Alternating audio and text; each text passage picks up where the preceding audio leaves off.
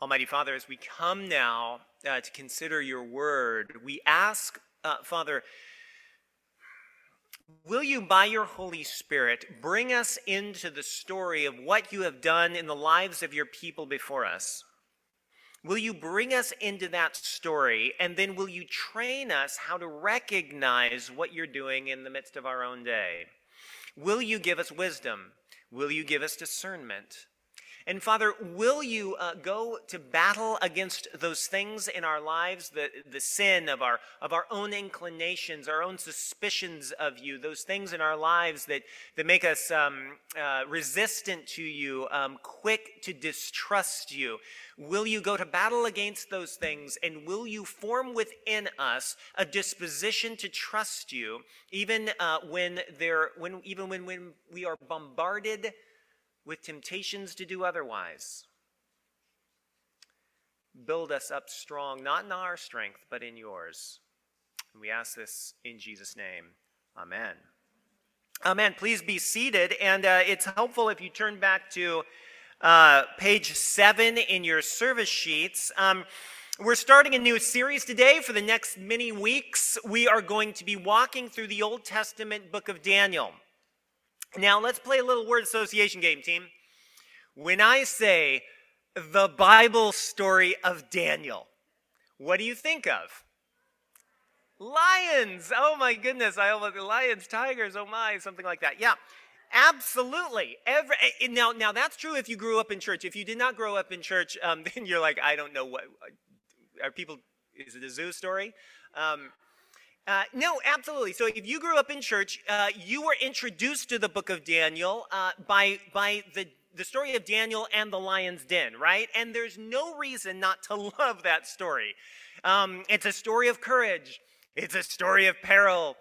And in the end, Daniel gets to have a sleepover at the zoo with a bunch of cuddly tigers. I mean, lions. What am I saying? And what's not to love, right? Who doesn't want to have sleepover at the zoo? But here's the problem. The problem is, because so many of us were introduced to such an iconic story as children, there's a bit of a risk that as we come to Daniel today, that we think of Daniel immediately as a collection of children's stories. It's not just the book of the Daniel and the Lion's Den. There's some other stories that you may associate with your childhood. You may not, that's fine. But if you do, it can be tempting to say, these are stories that I associate with my childhood. They're kid stories. And I want to say that they are not kid stories. They're completely appropriate for children. It's good that we learn them as children. But the book of Daniel deals with questions that are just very deep and profound, and at times incredibly troubling questions. And they're questions that we need to deal with if we're going to be all grown-up followers of Jesus. Now, there's many questions that it deals with, but here's just one example of a pretty intense question that gets dealt with in Daniel and that we're going to be exploring today. Here's the question: does it make sense to trust God when the worst case scenario unfolds in your life? So just imagine like a catastrophe, like the worst catastrophe. Imagine that comes true. Would it make sense to trust God if you found out that God allowed that to happen, or maybe even you found that God caused that to happen? Or let me change the wording. Does God deserve our allegiance if everything that gives us security in life begins to crumble? Does God deserve our loyalty when those things that give us security and tell us that everything's going to be okay, when those things begin to be dismantled around us, does God deserve our allegiance in that situation? And we can frame that question in terms of our individual lives, our personal lives. Perhaps you've had the experience of the wheels coming off in your life. And if you have not had that experience, you will. Daniel, however, puts some of these questions in a bit of a wider frame. Daniel experiences collapse and calamity at not just an individual level, but at a societal level. It all comes crashing down around him. And in our world, in our nation at the moment, we have not experienced anything on the level of what Daniel experiences. And yet, I think for many of us, it's almost a cliche right now to say that that there's a sense of kind of decay in some aspects, some important aspects of our society, right? I mean, it's almost a cliche to say that there's an erosion of confidence in the political system. It's almost a cliche to say that some of the institutions that our society has widely relied upon, that their trust is being eroded. And that's true at a kind of secular political level, but that's also true within the church. It's almost a cliche to say that Christianity within this nation is, a lot of people are losing confidence in it. Now, we have not experienced that kind of catastrophic societal dismantling, but I think maybe we're in a moment where some of those scenarios don't feel as remote as they might have used to. So the question, does God hold our allegiance when the cracks are beginning to show in the foundations of all that has given us security up until this point? Or should we invest our allegiance, our loyalty, and our confidence in something other than the God as he presents himself in Scripture? Well, I ask that question because the book of Daniel, what it's going to do is it's going to invite us into the experience of one nation's collapse. And then it's going to show us that even there, in fact, especially there, God is worthy of our deepest allegiance, and that is the path forward. In fact, it's the only path forward. Well, come with me into the story, and I'll show you what I mean. Take a look at verse 1 on page 7. It says this: In the third year of the reign of King Jehoiakim of Judah, Nebuchadnezzar, king of Babylon, came to Jerusalem and besieged it.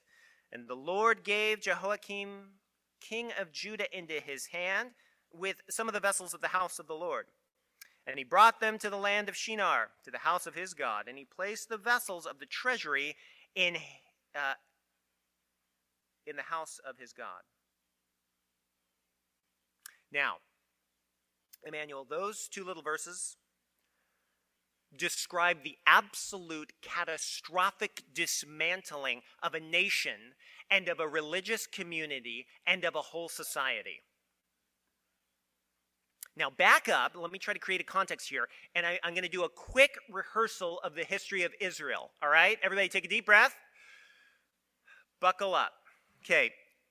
The story of Israel begins with a guy called Abraham. This is in Genesis chapter 12. And we meet Abraham, and he's actually living not far from Babylon. Babylon in Mesopotamia, modern-day Iraq, okay, just so we're clear. And when we meet Abraham, not far from Babylon, God meets him and says, pack up and move. I'm going to give you a family and I'm going to give you a land. And so Abraham trusts God, goes, and God promises that he's going to become the father of a nation, and that through this nation, God's going to bless all the nations of the world. It's big promises, audacious promises. Fast forward hundreds of years. And we meet Abraham, but they are no longer, they're not in the land that God promised them. They're enslaved in the land of Egypt. And that's where Moses comes in the great story of the Exodus.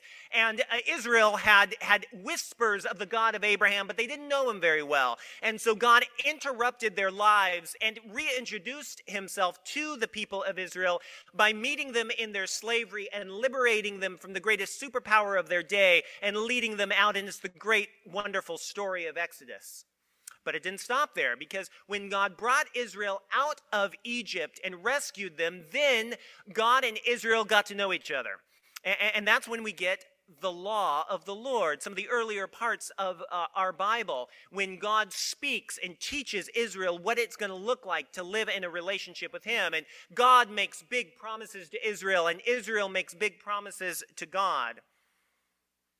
And one of the things we find out when we get the law of the Lord, we find out that God, this is very important, God, we find out who he is. And one of the things we find out about who God is we find out that God is irrevocably committed to things like justice and truth and integrity and goodness. And we find out that God is committed to these things at a level that makes him completely unique over and against every other deity of that time and over and against every human that has ever existed. God is utterly committed to moral purity in a way that is completely unique, and that unique commitment to moral purity is something we call holiness. We find out through the law that God is a holy God. Don't forget that, but keep going. God gets busy with nation building. God gives Israel this thing called a tabernacle. Later on, it's a temple. But the point is that it's a house of the Lord in the midst of this world. It's meant to be an embassy of God. So that if you want to meet with the God of Israel, you got to go to the temple or the tabernacle, the house of the Lord. What I'm describing here are some of the pillars of Israelite society as their story unfolds. And then finally, God gives Israel a homeland. He takes them into a land that we call Palestine, or Israel today, what they called Canaan. God brings them into that place. And then we are starting to get all the main pillars of Israelite society. They have a homeland. They have a temple, the embassy of God. They have the law of the Lord, which describes who God is and describes them as holy and uniquely committed to moral purity. And then we have, of course, the whole history of their freedom and of their liberation. And all of that tells Israel. And then there's one last. Few centuries later, Israel gets a king. King David is the good one, part of the time. And God promises remarkably and a little mysteriously at this point that through the dynasty of David, God's going to bring forth a king who's going to reveal God's kingdom to everyone else. Now let that kind of hang in the back of your mind too. But here are the pillars of Israelite society: the king, the homeland, the temple, the law, the story of their liberty and liberation. Why am I saying all this? Here's why. In those first two verses of Daniel, all of that comes tumbling down. Because Nebuchadnezzar, king of Babylon, he invades Israel. He captures Jerusalem. He makes the king of Judah, one of the descendants of David, into a vassal slave. And within a few years, the monarchy of Israel is abolished entirely. And then Nebuchadnezzar not only gets the king and gets Jerusalem, he goes into the temple of God, the embassy of the Lord in the midst of this world. And he steals some of the vessels, some of the holy things out of that temple, and he takes them back to Babylon, back into the temple of his God, so that when the holy things out of God's temple are now in Babylon's temple, it means, or it suggests, or it claims that the God of Babylon has defeated the God of Israel and is holding the God of Israel captive.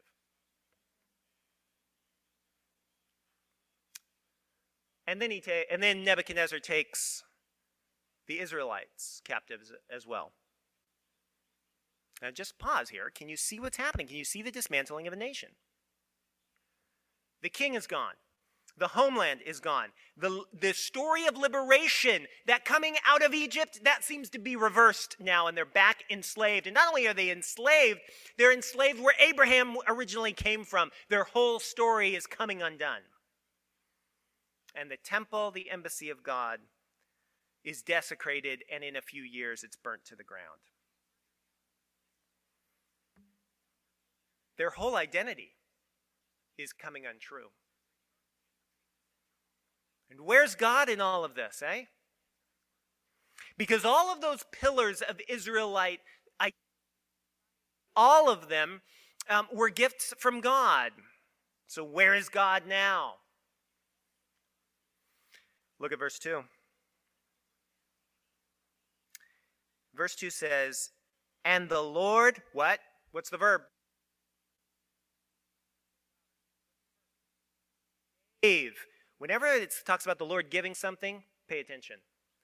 The Lord gave the king of Judah into the hands of the king of Babylon. He gave the temple to Nebuchadnezzar. Now, let that take your breath away. Because Daniel is leading with this outrageous claim that Israel's defeat is not so much Babylon's victory, but the Lord's gift. God gave Israel up to Babylon. Now, can you see why Israel might be asking the question, is the Lord worthy of our confidence and of our allegiance if he just gave us up?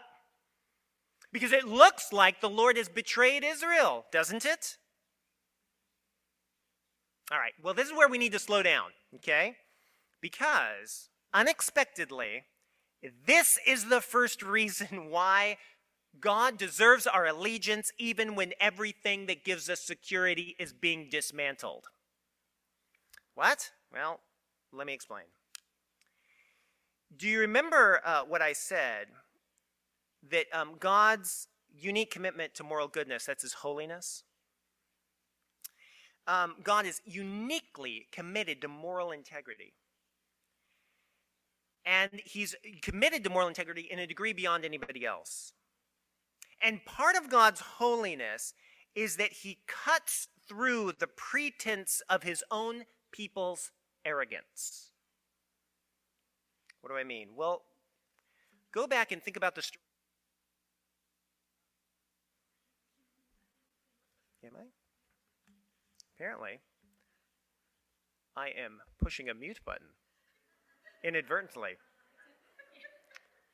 And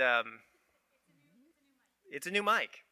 It's a new mic, but it is an old pastor. All right, team. Yeah, no, that's fine. The story leading into Daniel. Where was I? Jeremiah. If you're reading along in Anglican evening prayer, you're reading in Jeremiah right now, and you're getting actually the backstory for Daniel. And one of the things that you'll find is that in the story leading up to Daniel, Israel had become pretentious, and they had become arrogant, and they had become hypocritical. Officially, the king of Israel, before this point, invoked the Lord. And officially, the king of Israel supported the temple. And officially, the king of Israel supported the law of the Lord. But what we find out is that while there were a few good kings, most of the kings, for them, the temple and the law of the Lord and the story of their redemption, all of that had become a kind of cover. They weren't really giving their allegiance to the Lord. All of that had become a cover for them to pursue their own autonomy. They were not really loyal to the Lord. They used their religion as a kind of cover-up so that they could, below the surface, rebel against him. There was a culture of pretense, hypocrisy. And that culture of pretense and hypocrisy led to continual corruption and evil and sin and violence. And what we find out is that the Lord is holier than Israel, and that he is not willing to play along with their games. He just doesn't play along. The Lord is very patient with Israel, but he refuses to be complicit with their sin. And there comes a time when when the Lord, over the course of many, many years, says, Israel, Israel, I need your attention. He says this through the prophets. Jeremiah is a great example. God says, Israel, you gotta stop it. Cut it out. You're acting like Pharaoh, whom I defeated before. And if I defeated Pharaoh before, do you think I won't defeat you now? You got to stop it, Israel. Israel, Everything you need to know is in my law. And I have given you prophet after prophet. You got to stop it, Israel. You got to stop pretending, Israel. You got to stop acting like hypocrites, Israel. Cut it out. Turn around. It's called repentance. Do it now. But they don't. And so the Lord keeps a promise. And he says, in my holiness, I will dismantle everything that gives you security. See, the Lord was not betraying Israel when he gave them over to Nebuchadnezzar. What the Lord was doing is he was being loyal to his own holiness. He was being loyal to his moral integrity. And that is precisely, Emmanuel, why he deserves your allegiance. Let me ask you a question. And let's think about our own day for just a second. How much do you trust American Christianity right now? How much do your friends trust it? And I say that because there's a lot of disillusionment running about. And if you're not disillusioned, fantastic. But this person sitting next to you may well be. And the person who's not sitting next to you may well be.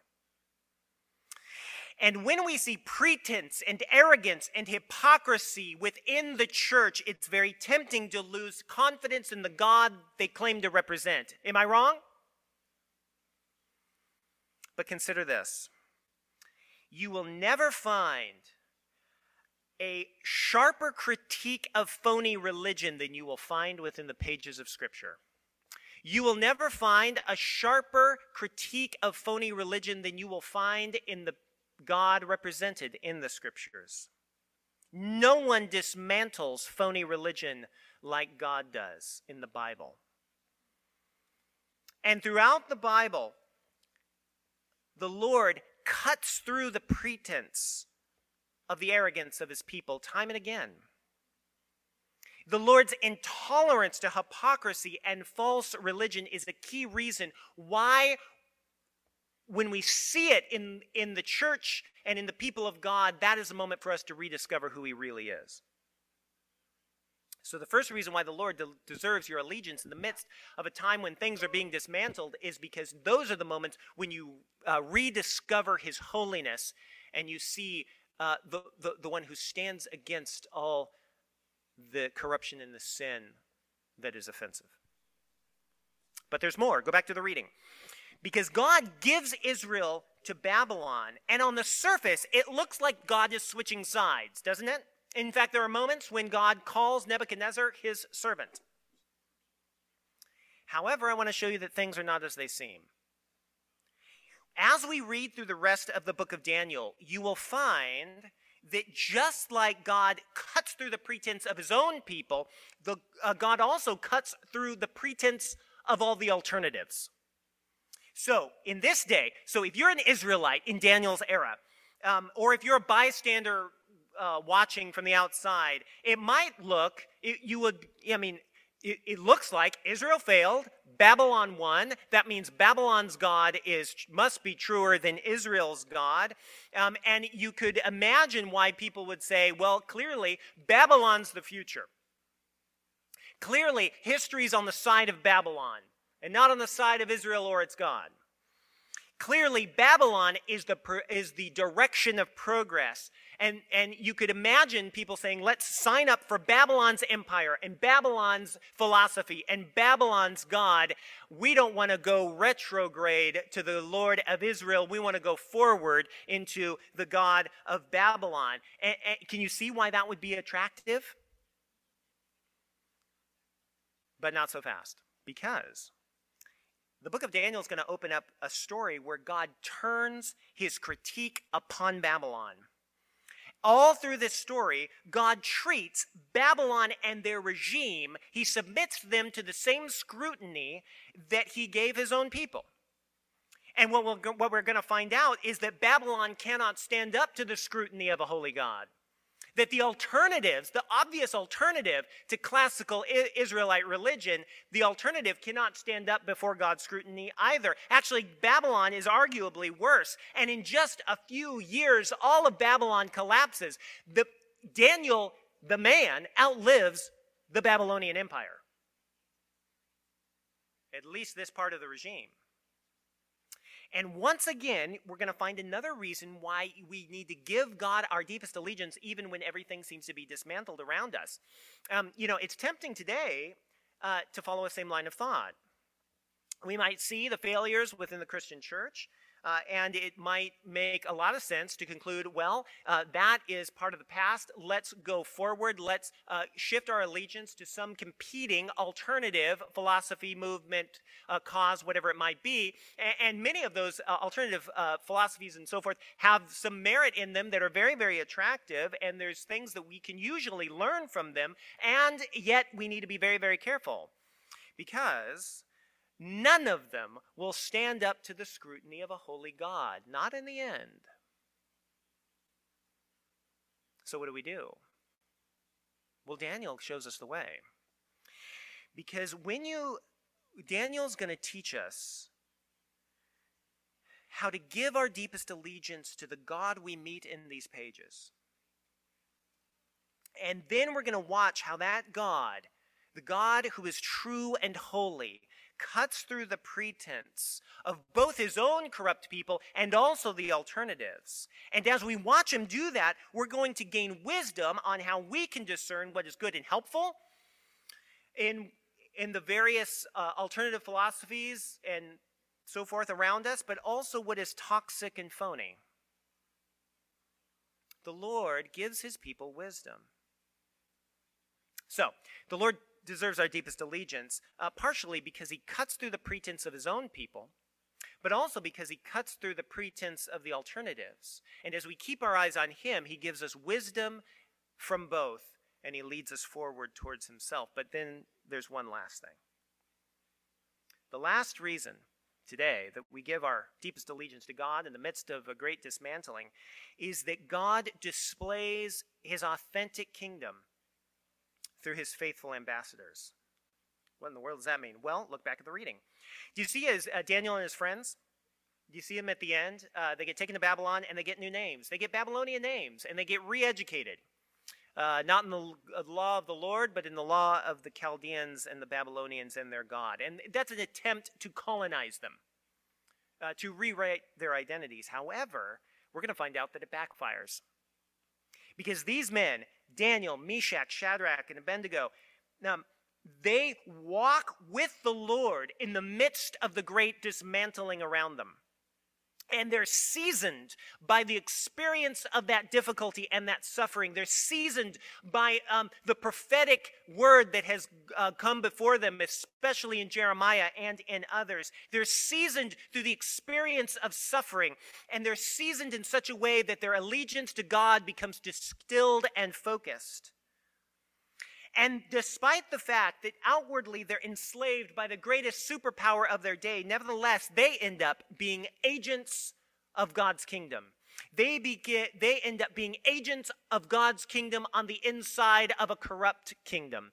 They become agents and witnesses of the Lord, ambassadors of God in the courts of corrupt power. We're going to see it time and time again.